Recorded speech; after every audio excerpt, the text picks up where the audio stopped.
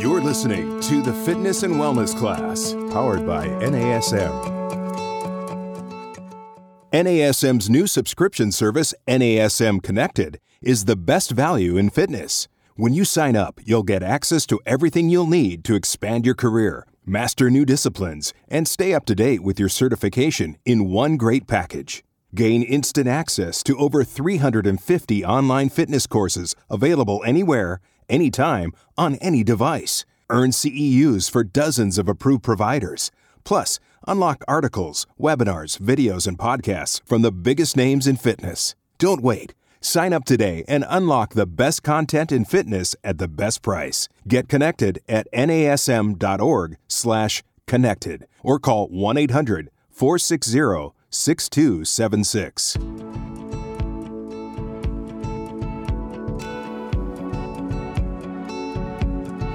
Hi, my name is Andrew Mills. Thanks for joining me for Corrective Exercise Next Level Integration. So a little bit about me and my background. I started a company called Achieve Wellness back in 2013, and I've been in the training industry for a little over 10 years. Started out selling gym memberships, decided I wanted to be a trainer, and started out with like the FNS and eventually got the CES and several specializations. In 2015, I got recognized by NASM as a master trainer. I decided to go from there. It was time to get my master's degree. So I got my master's in exercise science with emphasis in rehabilitation. I also got a license for massage therapy. For me, that was very important because my knowledge of what I could and wanted to do was exceeding my scope of practice. So I decided to get a massage license so I could be a little more hands-on with my clients. And then now I'm working through the doctoral program at Cal U, in health science and exercise leadership, and I'm enjoying that very much and should complete that sometime next year. But enough about me. Let's talk about these integrations. So the agenda, the things that I want to go over today, there's a few foundational things I want to review. I want to talk about the human movement concepts. We want to talk about integrated dynamic movement and what integration really means, especially from a corrective standpoint. And then we want to discuss the four major subsystems, also known as slings.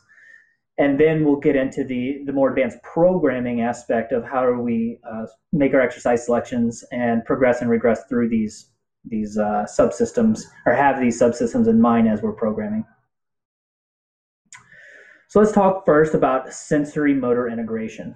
So when we're looking at sensory motor integration, we're really talking about how we take this internal and external feedback and what do we do with that information. So integrating both the external cues that we get from the trainer as a client, how we feel, the sensitivity through our feet, what we're getting from the floor, the forces, the dynamic forces, whether we're talking about the ground reaction forces or maybe the resistance that we're applying towards gravity and the weight we're moving. And we're taking all of this information and we're producing a movement in response. And so a lot of what dictates these movements are length tension relationships. So we talk about overactive, underactive muscles. We talk about lengthened and shortened muscles. And when it comes to these length tension relationships, we're really referring to how much force can we produce depending on the state of that muscle, whether it's very long or shortened or somewhere in between. And so using the sarcomere length, the sarcomere filament theory, whenever our cross bridges or overlapping filaments become more strained, in other words, they're lengthened, we're not going to produce as much force. And similarly, when they're fully engaged or we have a high level of supination or tone, we're not going to produce as much force either. So whenever they're in that neutral state, that's where we're going to produce our most force. So for instance, if any of you have done, let's say, a bicep curl and your arm's fully extended, so we have full elbow extension, that curl is going to be far more difficult than if we start somewhere in a neutral position. So we want to keep that in mind posturally as we're performing different exercises based on what is in the best opportunity to produce force. In other words, if a muscle is very lengthened, it's not going to be optimally recruited. If a muscle is going to be extremely shortened, the nervous system may want to recruit it first because it's carrying the most tone. However, that doesn't mean it can produce much force either. So force couple relationships refers to the muscles working together to produce movement. So, for instance, in my elbow, right, I have my biceps, which is going to create elbow flexion, and depending on my length tension relationships will determine how much force I can do that. The force coupling is all the muscles working together around my elbow to create that movement, all the synergists and the stabilizers working together. And exactly what that might look like will vary depending on those length tension relationships and the feedback we're getting both internally and externally as we try to recruit specific muscles.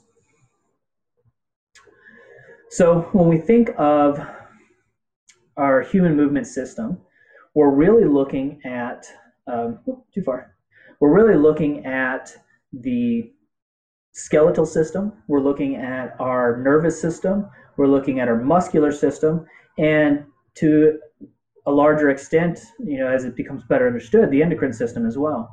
And so if, in reference to the endocrine system, if there's not energy available to produce force, we're not going to. If from a muscular standpoint, we're having length tension relationship issues, that's going to change what we're recruiting. If the joint itself is altered in any way, that's going to change how we move. And then whether we're talking about neural fatigue or what we have strong neural connections with, and that sensory motor feedback through our nervous system will determine what we recruit, how, when, and in what order to produce a movement.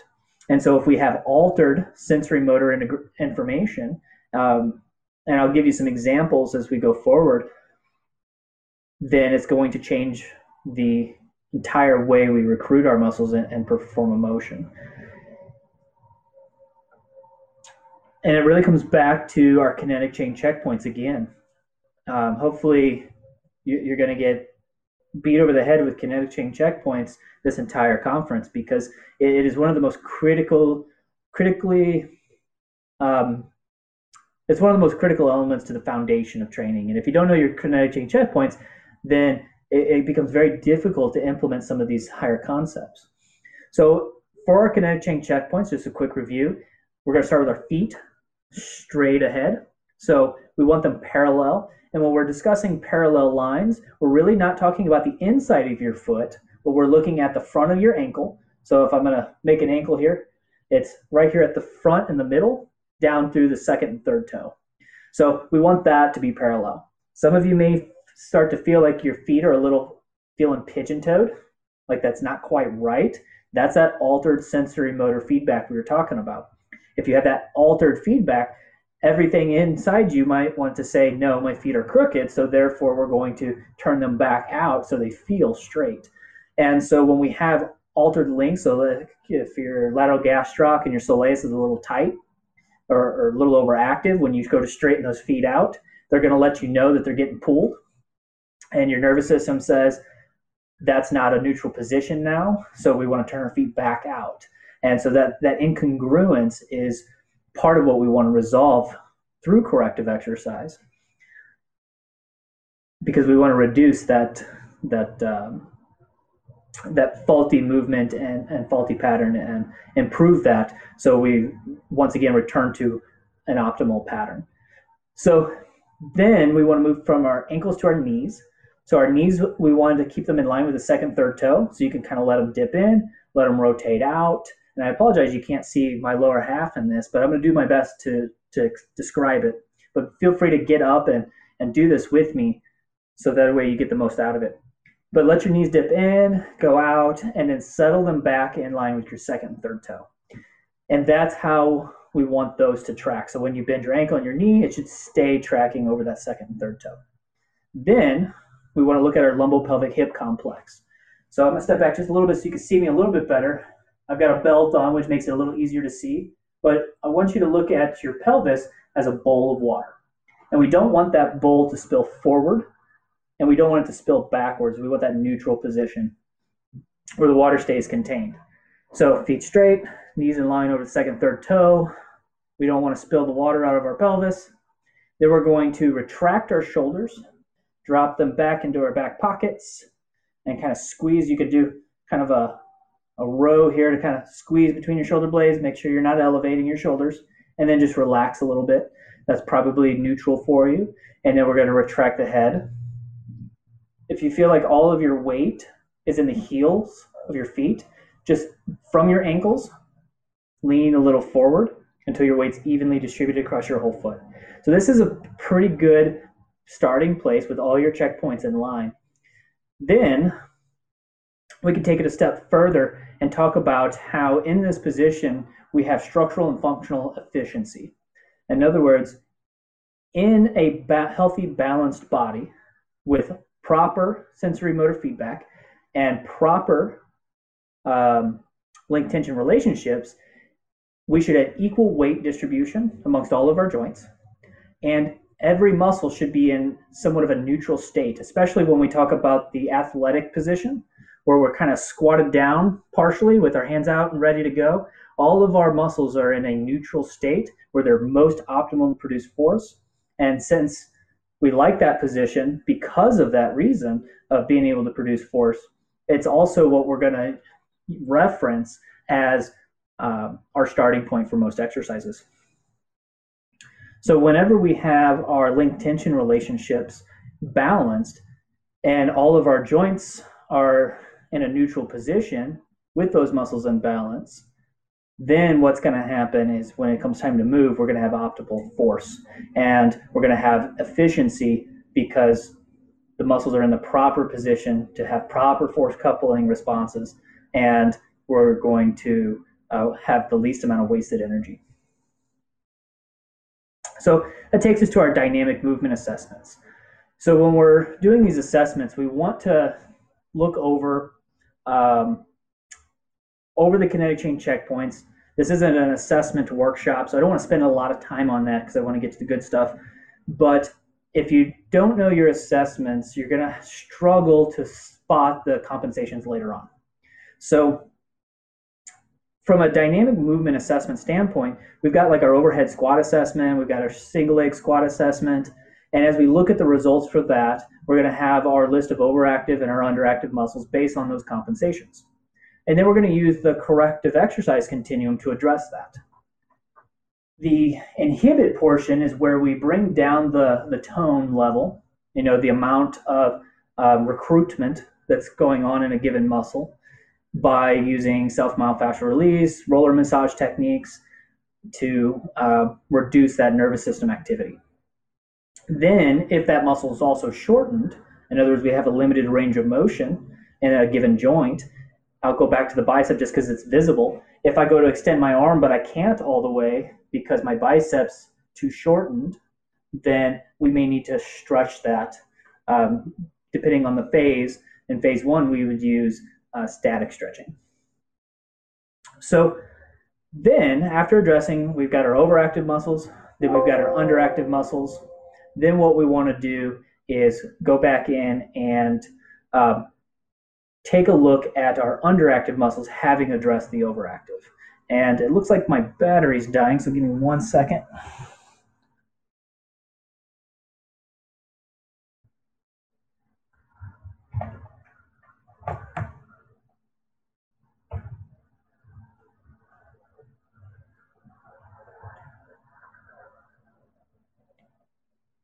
There we go. Apologize for the interruption there. The battery cord came loose. So as we focus on these activation techniques, what we want to do is use positional isometrics, isolated strengthening techniques. So in the instance of, let's say, we're having knees move in and we're wanting to make sure that it continues to track over the second and third toe, we may foam roll some of the overactive muscles. So we may foam roll, the biceps femoral short head, and we may foam roll the adductors, but we're also going to need to activate some of those muscles. We may have to activate the glute medius for improved abduction. We're going to have to activate the VMO during the thigh knee extension. So what we want to do then after activating this process, well, now we have to integrate it. So think about it this way. If a joint's lacking range of motion or we're seeing a compensation, we got to reduce the tone or the energy that's going through one set of muscles. We got to increase the tone or the energy or ability to recruit that opposite set of muscles, because muscles are going to work in pairs, and then those pairs work together within groups. So that's where the integration comes in. We begin to address those groups. So in the instance of synergistic dominance, right? So the synergists begin to take over a movement and start dictating that movement. We've developed a habit. And if you join me for one of my other sessions, the art of microprogressions, we'll talk a little bit about this. But the idea is movement is a habit that is a accumulation of how we've been moving up to that point.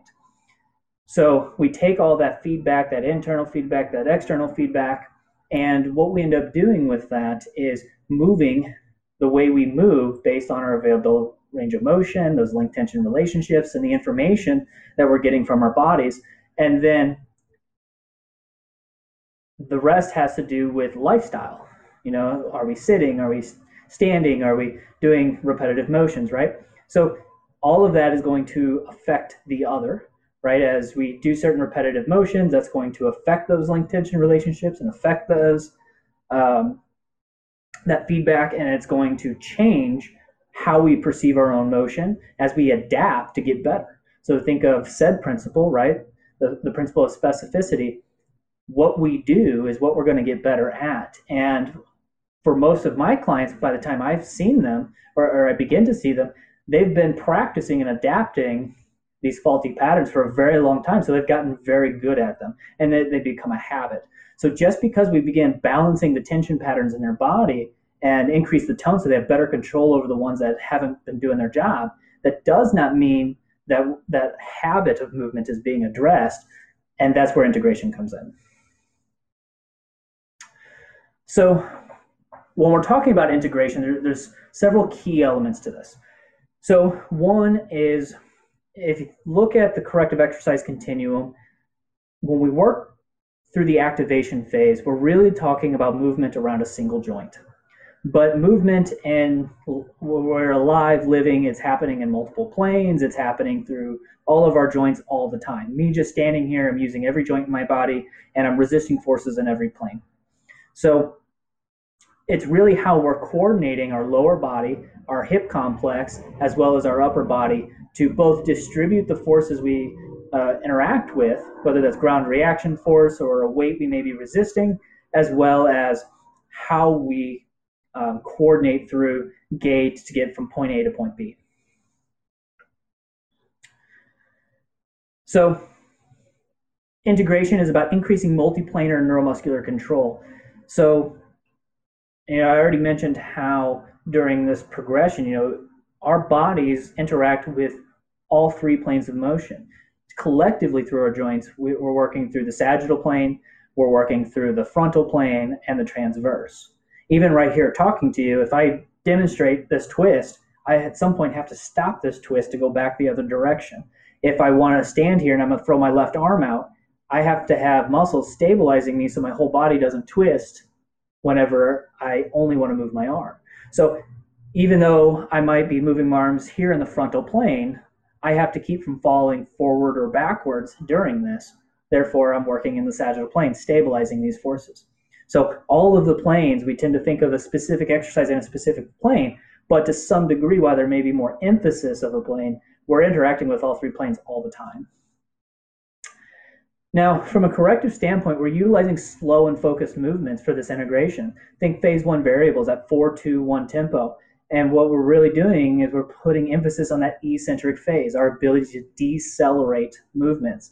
Most injuries occur, non-contact injuries occur in that deceleration phase when we're trying to stop our movement. So if you run, eventually you have to stop. And if you can't slow yourself down and stop efficiently, you're going to collide with something.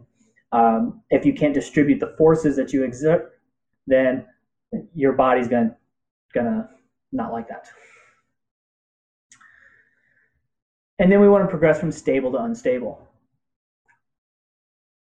We talk about this extensively in the Art of Microprogressions, the other presentation I'm giving, but the idea is we go from stable to unstable. We may go from sagittal plane emphasis to transverse. The idea is we're going from easier to more difficult as we progress through movement. As something's unstable, it means that it's going to have greater proprioceptive demand. In other words, our internal feedback has to be more efficient. and it has to be more true to what's actually happening in our body. And if it's not, and we have to rely on too much external feedback, we may not be able to make those subtle adjustments in our posture to not lose balance or become injured or fall or whatever it is that we're interacting with. And then lastly, as we emphasize that eccentric deceleration, this is true for everything. Whether we're talking about a shoulder press, I eventually have to lower it back down. And it's great that we can push heavy weight. If I'm in a competition and I'm going to deadlift a certain amount of weight, or I'm going to squat a certain amount of weight, or I have to race to the other end of, a track, at some point I have to stop. And if you're producing more force than what you can slow down and stop, you're going to have poor consequences.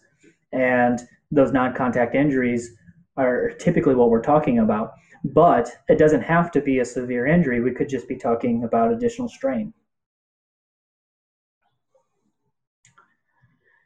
And then lastly, we want to emphasize synergistic function. So synergistic function, again, is that going back to the coordination of the lower body, the hip complex, and the upper body. So if all movement, comes from the core, we want to make sure that our upper body and lower body are not just moving in sync with each other, but they're acting synergistically and not against each other.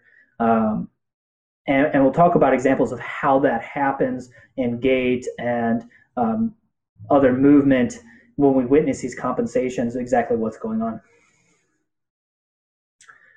So this is a pretty complex topic. So before I dive into each of the subsystems, I just want to address that most of you, whether you realize it or not, are already implementing subsystem integration. If you're following the OPT model, you're following the exercise progressions, and you're getting your intensities dialed in, and you're just painting by numbers, following the book, you're already doing it whether you realize it or not. But when we're talking about taking our understanding of what we're doing to the next level, that's where these subsystems come in.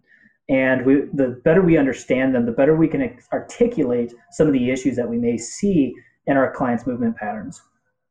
So the deep longitudinal subsystem, think like the single leg balance.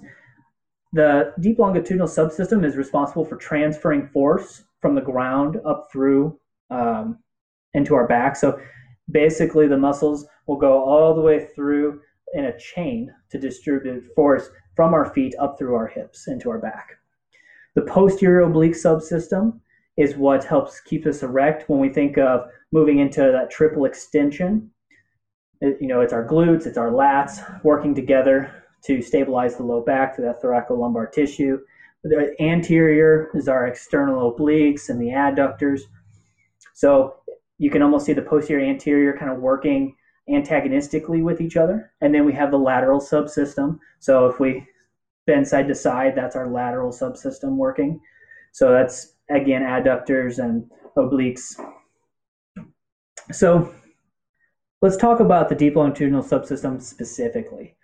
So if you look at my slides, you can see I'm going to try and especially because this is virtual, rather than just going on about the muscles, because you can reference this at your convenience, I'd rather talk about more of the actual movements. So when we do a movement, think like a knee extension. We can think of we're working our quads. But I really want to reframe the conversation to, rather than just working our quads, we're actually working a specific movement. In other words, we're working on knee extension. And we want to work on the quality of knee extension. So when we look at these subsystems, we're really talking about what muscles are involved with certain patterns of stabilization and movement and how they should be working together. And then where the muscles come in is if we see something that's not correct, then we can begin addressing it, and we'll have some idea of what to look at from a muscular standpoint. But if you're doing your movement assessments, like I just said before we started this, if you're doing your movement assessments and you're going through the overactive, underactive, you're already addressing these. So this is about taking things that you're already doing and then taking a deeper understanding from an integration standpoint and then doing integration better. So the deep longitudinal subsystem, as you can see, it starts with the anterior tibialis and peroneus longus as it works to distribute forces up from the feet, up past the knee, where the biceps femoris can transfer up through to the pelvis, all the way up through the erector spinae, and through that thoracolumbar fascia. The posterior oblique subsystem, this is our gluteus maximus, the SI joint, and lats. So one of the things that's important here is whenever we do a squat and we come up out of that squat, we move into triple extension, we're actually integrating both the posterior oblique subsystem and the deep longitudinal subsystem will work together. In other words, one is stabilizing the leg, transferring that force, while our glute is producing the movements at the hips. And it crisscrosses. So the opposite lat works with your glute. So if we're talking about your left glute, it's your right lat that is engaging with it. And that creates a stabilizing of force across your lumbar spine. And we're going to go ahead and do some examples here once I get through of how these subsystems are interacting and why you would or would not be stable in certain postures. But whenever we think of a squat to row, for instance, if you're one of my favorite exercises, when you're coming out of that squat and you're pressing through the floor, you have to have the stabilizing of forces through the deep longitudinal subsystem. Now we're engaging that posterior oblique subsystem, both sides at the same time. So we've got that crisscross, the opposite lat with the glutes firing together to pull into that row and into triple extension through your hips, knees, and ankles. So it's great for addressing that. Then we move into the anterior oblique subsystem. So the anterior oblique subsystem, think of it as the opposite of the posterior oblique subsystem. So if we're going into our squat, as we're eccentrically moving in, we're teaching our anterior oblique subsystem to engage, while our posterior oblique subsystem is eccentrically stabilizing us on our way down. But then as we come back up into that squat to row, they swap roles. So then it's the anterior oblique subsystem that's decelerating that extension. And then the lateral subsystem, think of it as our side-to-side sway. So whenever we're doing a single leg balance, whenever we're squatting or lunging or doing any activity, it's our lateral subsystem that keeps us from leaning one way or the other. So what I really wanted to spend most of my time on is how do I identify these subsystems through motion? So I've got a picture up here of a sprinter, and one of the most, I think, critical elements or the most important thing to focus here, especially is in gait and through our exercises, we have these same patterns in all of the exercises that we do. So if we're looking at a squat, right, we have triple flexion on the eccentric phase. We have triple extension through the hips, knees, and ankles on the concentric phase. If we're stepping up, we're taking stairs, we're doing a lunge. If we're running, walking, if we're even just getting out of a chair, kicking, we're going to see this triple flexion, triple extension at play. So if you look at the runner in the picture, we have one leg moving into extension, and then we have the other leg moving into flexion. In other words, the hips bent, the knees bent, the ankles bent. But you can also see through the upper body, we have this rotation. And so that rotation then, I'm going to have everybody stand up and kind of join with me here because I want you to see this. Let's stand on one foot. So before we start, let's get our feet straight. And so we want those parallel lines across the top of our foot between the ankle and second and third toe. Then we're going to put our hands on our hips. We're going to make sure all our other checkpoints are good, maybe start in this athletic ready position. And then what we're going to do is we're going to shift our foot to one side. And then we're going to lift the opposite foot off the floor so we're doing a single leg balance effectively. Then what we're going to do, we got our deep longitudinal subsystem at work now. What we're going to do is we're going to extend that into the anterior and posterior oblique subsystem. So you may not feel very sturdy here, but I want to put emphasis. We're going to draw our knee up into flexion. And I apologize that you can't see. I'll try and scoot back a little bit more. We're going to pull our knee up and place our hip into flexion. we're going to turn our foot on that triple flexion in and into dorsiflexion. And we're going to do a slight internal rotation of the hip. And then our torso, we're going to twist across and in. And you may find that some of the shakiness or some of the loss of balance is partially restored. So if you're standing here and we've got this position and somebody gives you a little shove, you can stabilize these forces much more effectively because all of our subsystems are working together synergistically.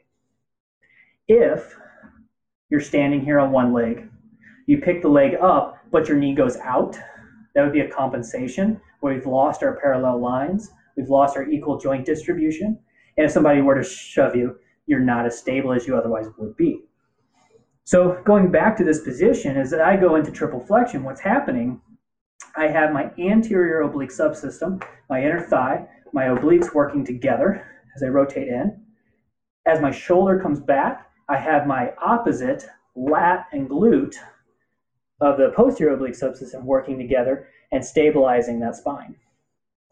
Then the deep longitudinal subsystems keeping me engaged with the floor, and then I have the lateral subsystem holding me stable so I don't lean one way or the other. So if we move on from that to the picture of Michael Jordan as he's dribbling a ball, you're going to see that same rotation as he's got the ball and he's ready to drive in for the next dribble and switch to the next skate stance.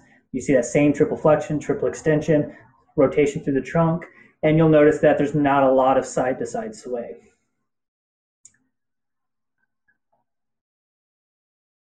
As we move to the last picture of the girl throwing a kick, we can see the same thing. If you look at the leg, her weight is on.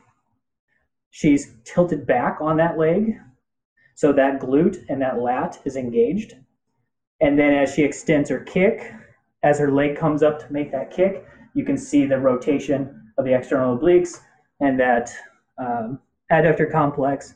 And then, of course, that's going to swap as she drives through the kick and then lands back on her foot or retracts it.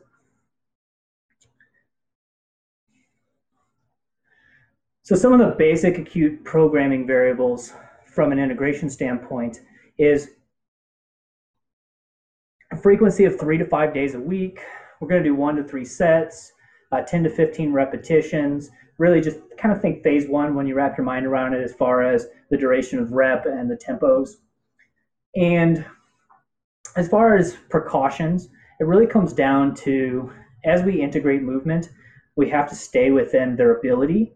And while there's certain neuromuscular disorders and special populations that are going to have their own contraindications that we need to be aware of, and you can look at the slide for more information on that. But really, it comes back to the art of microprogressions. As we are doing these integrations, we want to make sure that the quality of work that we're putting in, this input, is good, because we're going to get adaptations, and we want the outcome of those changes, of that stimulus and adaptation, to be quality movement on the other side. So it's really about finding what progression regression do we need to make sure we're continually producing quality movement as we are challenging their ability to integrate to all of this stimulus. So beginning again with that athletic that universal athletic position, also known as the universal ready position. What's nice about that, a quick review, is equal joint distribution. All the joints are in a neutral state. Link tension relationship should be fairly balanced, and so we're able to progress from there. Then we want to look at it from a standpoint of stable to unstable, easy to more complex. So for instance, we have ball squats to step ups. The difference being a ball squat's going to be a lot more stable than a step up. One, if you're looking at a ball squat, notice how in a squat, as you come down, you have both oblique subsystems, or both halves of the oblique subsystem working together, and then both working together concentrically, then eccentrically, then concentrically, then eccentrically, and the same for the anterior oblique subsystem. But whenever you move to a step up, well, now they have to alter. You have each half working together with the other in an alternating pattern, like in a gait or a run. And the same goes for lunges. The difference between a step up and a lunge is you may have greater recruitment of that lateral subsystem as you try to stay balanced. And then, of course, we have the single leg squats. And the single leg squats being the more difficult because instead of 2 points of contact with the ground, you only have one, and that's going to challenge that deep longitudinal subsystem to a much higher degree. And again, all of those subsystems are going to have to work together to keep you stable. So in terms of reactivity, we really want to take a look at, from a single leg squat standpoint, we might look at it from a single leg squat assessment standpoint. The research shows that this assessment does really reflect the injury risk factors associated with landing mechanics. So whenever we do like a single leg drop down test to see what kind of compensations we see, if we're resisting ground reaction forces and gravity, and we're seeing compensations during a single leg squat, we're definitely going to have those same compensations to a greater degree, most likely, whenever those forces are increased due to a landing from a jump. So our ability to take in that stimulus and react and distribute that forces is an important part of integration. And so we want to make sure reactive training finds a home there and we don't skip that. But that does not mean everybody should be starting out with reactive training. Sometimes they need a certain foundation of control and stability before adding that in. Again, if they can't do it without impact, we don't want to add impact as a stressor. That would be a progression. So we want to make sure we progress properly to that point before throwing it in. And then we want to progress from single plane to multiplanar. So we talked about how all of these functions, we're interacting with all three planes all the time, but that doesn't mean we're not putting more emphasis on one plane than another. For instance, if we're doing a single leg balance exercise, we may be using our subsystems to stabilize us. So if hands are on our hips and our foot, we're standing on one leg and the other foot off the ground, and we reach forward with our elevated foot and then reach back because we're working in the sagittal plane, we're going to challenge our ability to stabilize in the sagittal plane. So the deep longitudinal subsystem is working, but so is the posterior and anterior oblique subsystems having to work together to reduce that forward back motion. And then as soon as we reach out to the side and the transverse plane, you can see if I reach too far, I lean to one side, that's my lateral subsystem losing its ability to stabilize me. So lateral subsystem in the frontal plane, and then if I do a rotation and reach, now I'm challenging all those subsystems to protect me in the frontal and with greater degree emphasis on the transverse plane. So a sample program for integration may be squat to cable row. So if I'm doing a squat to cable row, notice how that is both halves of the oblique subsystem firing together, and then antagonistically the anterior oblique subsystem is firing together, and then we have the lateral subsystem just stabilizing and the deep longitudinal subsystem just stabilizing as we have stable contact with the floor through both feet. But as we step it up, let's say we move that to a step up to balance with contralateral overhead dumbbell press. The reason why I chose the contralateral opposed to a two-armed is because not only do we have the anterior oblique subsystem now alternating control in each half of the body, right? Because we have this twist that we would see in a gait or a sprint or a lunge. So not only are we beginning to practice that, but now we're also have to control our lateral subsystem as well, as that dumbbell may want to pull us one way or the other. Another sample of the way we could program this would be a lateral tube walk. So we've got the tube, either whether it's just above the knees or down by the ankles.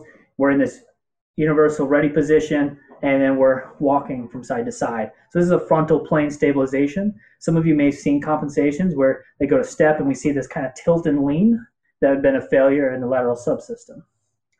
Then we can progress from there to a single leg contralateral cable row.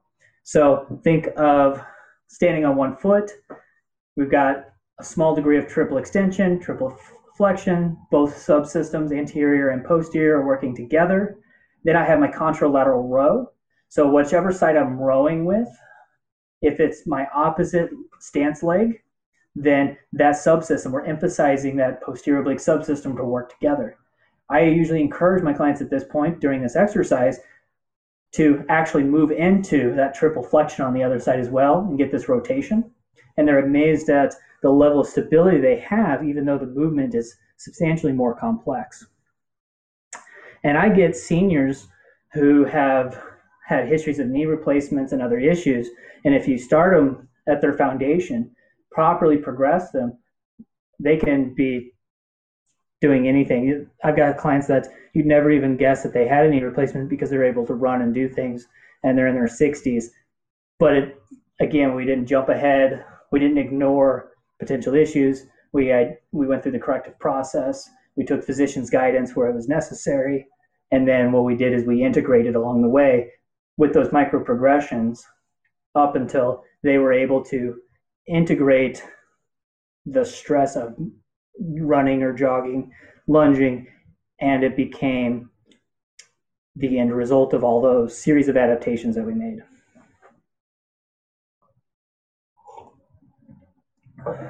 So once you get through just the standard integration exercises with these total body movements, some are going to be on one leg, some are going to be on two. So we go again from stable to unstable. We might end up having the alternating arms of the progression continuum as we challenge our bodies to move in all three planes of motions, constantly coordinating these subsystems and the upper lower body as we move along. Reactive training is a bit of a challenge only because the forces begin to increase dramatically. And then in addition to that, things are happening faster. So it's a little harder to cue. But as long as they're prepared for it, you're going to find that the transition is fairly seamless. And if you're looking at the OPT model and that continuum, where you have your flexibility care, then you have your core, your balance, and then your plyometric or reactive training, this is where that gets plugged in. Now what you can do is put emphasis on our ability to decelerate greater amounts of force and practice those landing mechanics. So we want to consider the plane of motion and the range of motion as variables. So if we're doing tuck jumps or drop down, jump down to stabilization, whichever it is, we also want to think of our range of our planes of motion as part of that continuum. So we may stay in place, we may move forward, we may twist to one side or jump to the side to challenge our ability to maintain these parallel lines, that equal joint distribution, those neutral postures as we move in and out of movement through these different planes of motion.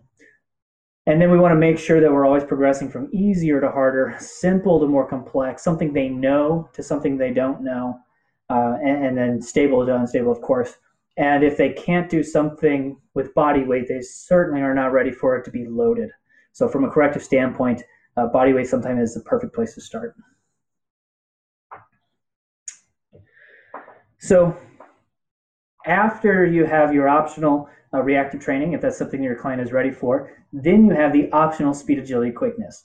And this really, I was referencing, some of my clients that I get running again, it's really through the speed, agility, quickness portion of integration that really, I guess, is the cherry on top or the icing on the cake. It's where all the magic happens. So if you think of all the rest as super foundational, well, now as we integrate speed, agility, and quickness, this is where it starts to translate through transition of movements, where we go from one point A to point B opposed to just standing in one place doing exercises. So it's far more dynamic. So as a beginner, and I'll have people doing speed, agility, quickness training, even if they're very new, and sometimes I'll have them do speed, agility, quickness training before even doing reactive training, because the beginner level is emphasis on proper movement skill, which they may even need to improve their ability to react. So in the beginning of speed, agility, quickness training, we're looking at the speed as far as linear acceleration. I'm not concerned about acceleration. I'm looking at how well do they decelerate and what do those movements look like. are those subsystems being properly integrated? Am I seeing that transfer of force as the anterior oblique and posterior oblique are transitioning? Am I noticing that when they walk and they go to take a step, are they leaning to one side? Am I witnessing dysfunction in the lateral subsystem?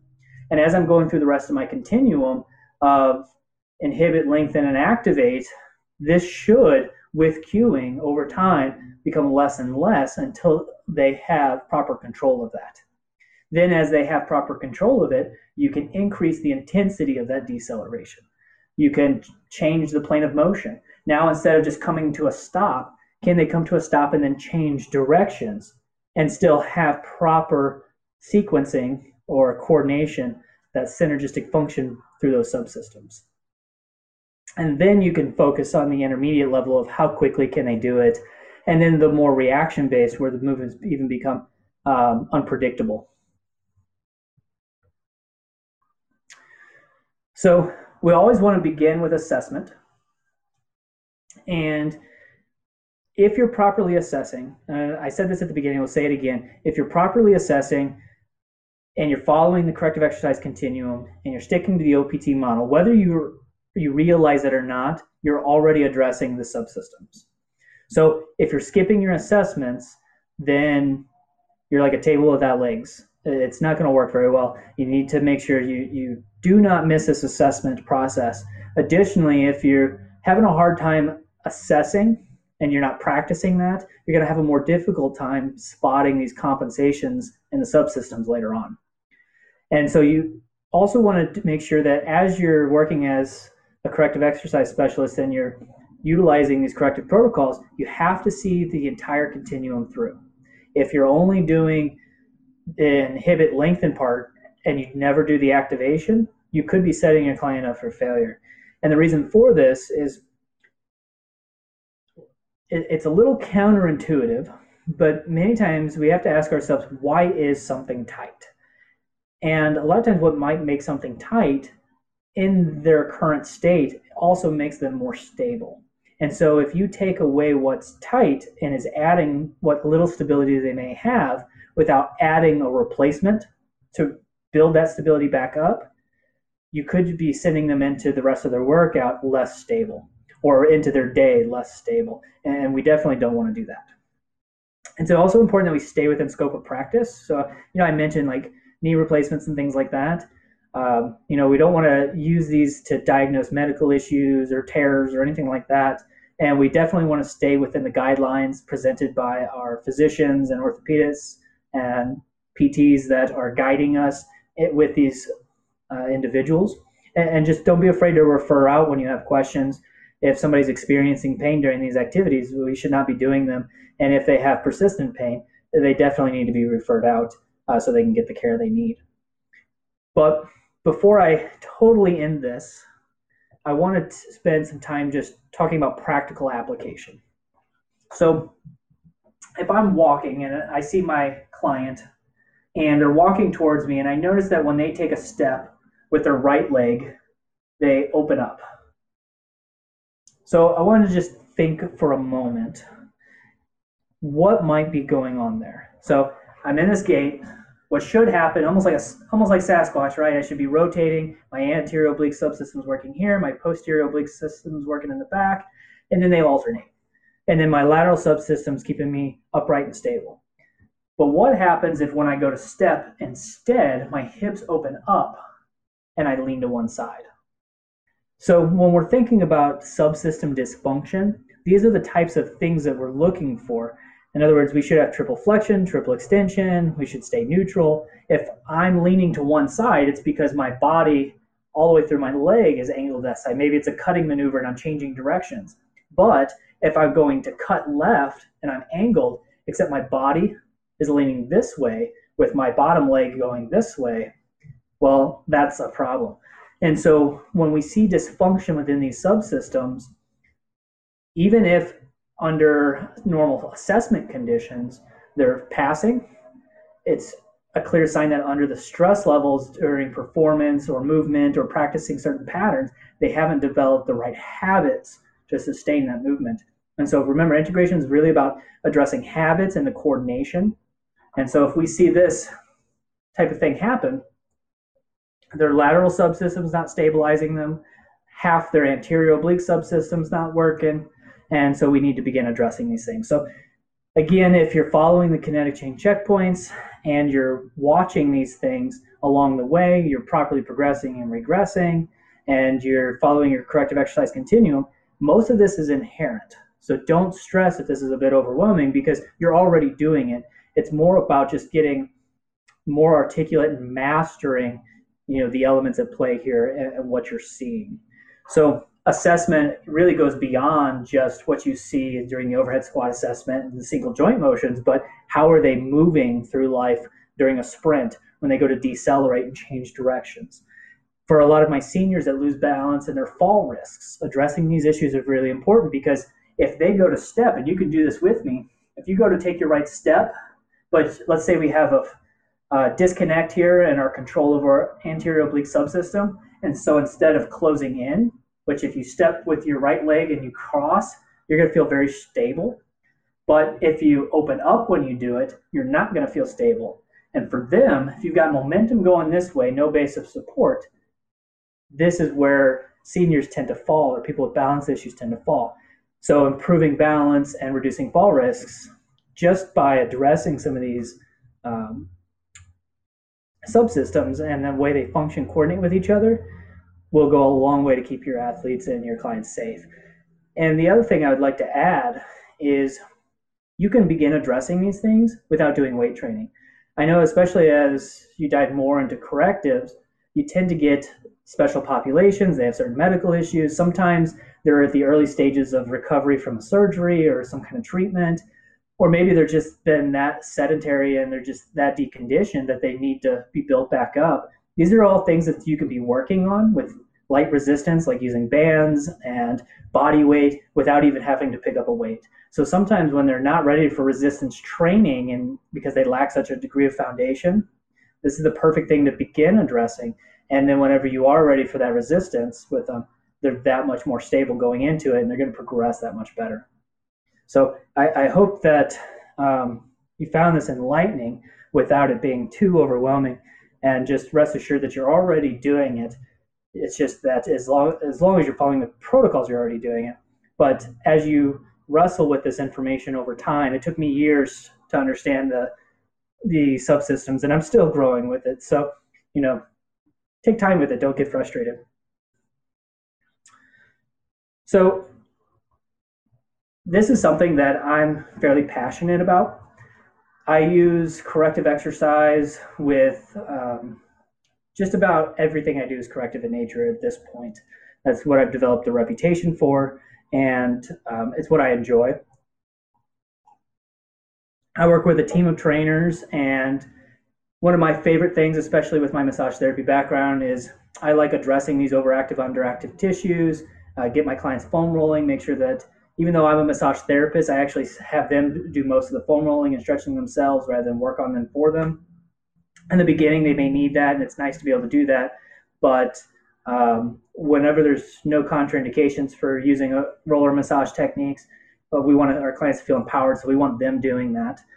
And where I have the most fun is once they're beyond that stage and the magic begins to happen, when we're integrating, when they're starting to learn about movement. Clients will say things like, my whole life I never even knew how to walk, and I'm relearning. I'm 65 and I'm learning how to walk again.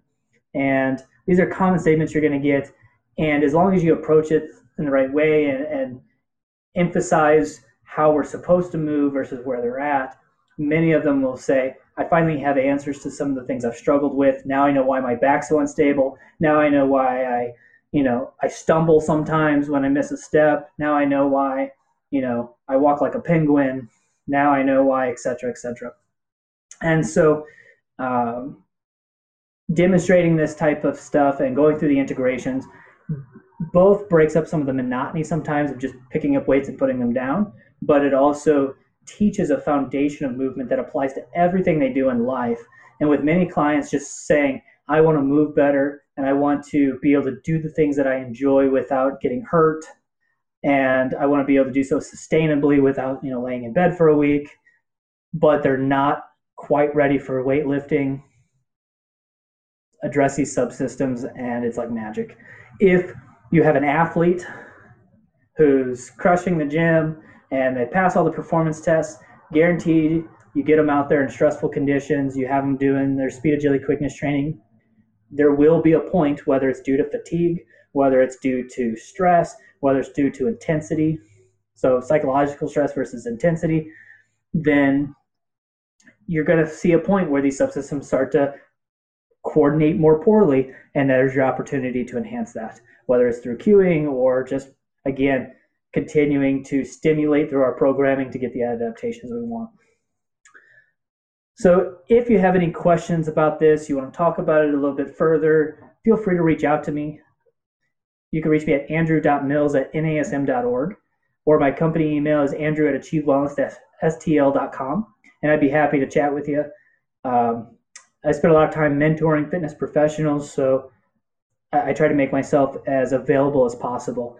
And I hope you enjoyed my session. Thanks again for choosing mine over all the great sessions that were available to you. And hopefully I'll get to see you in person next Optima.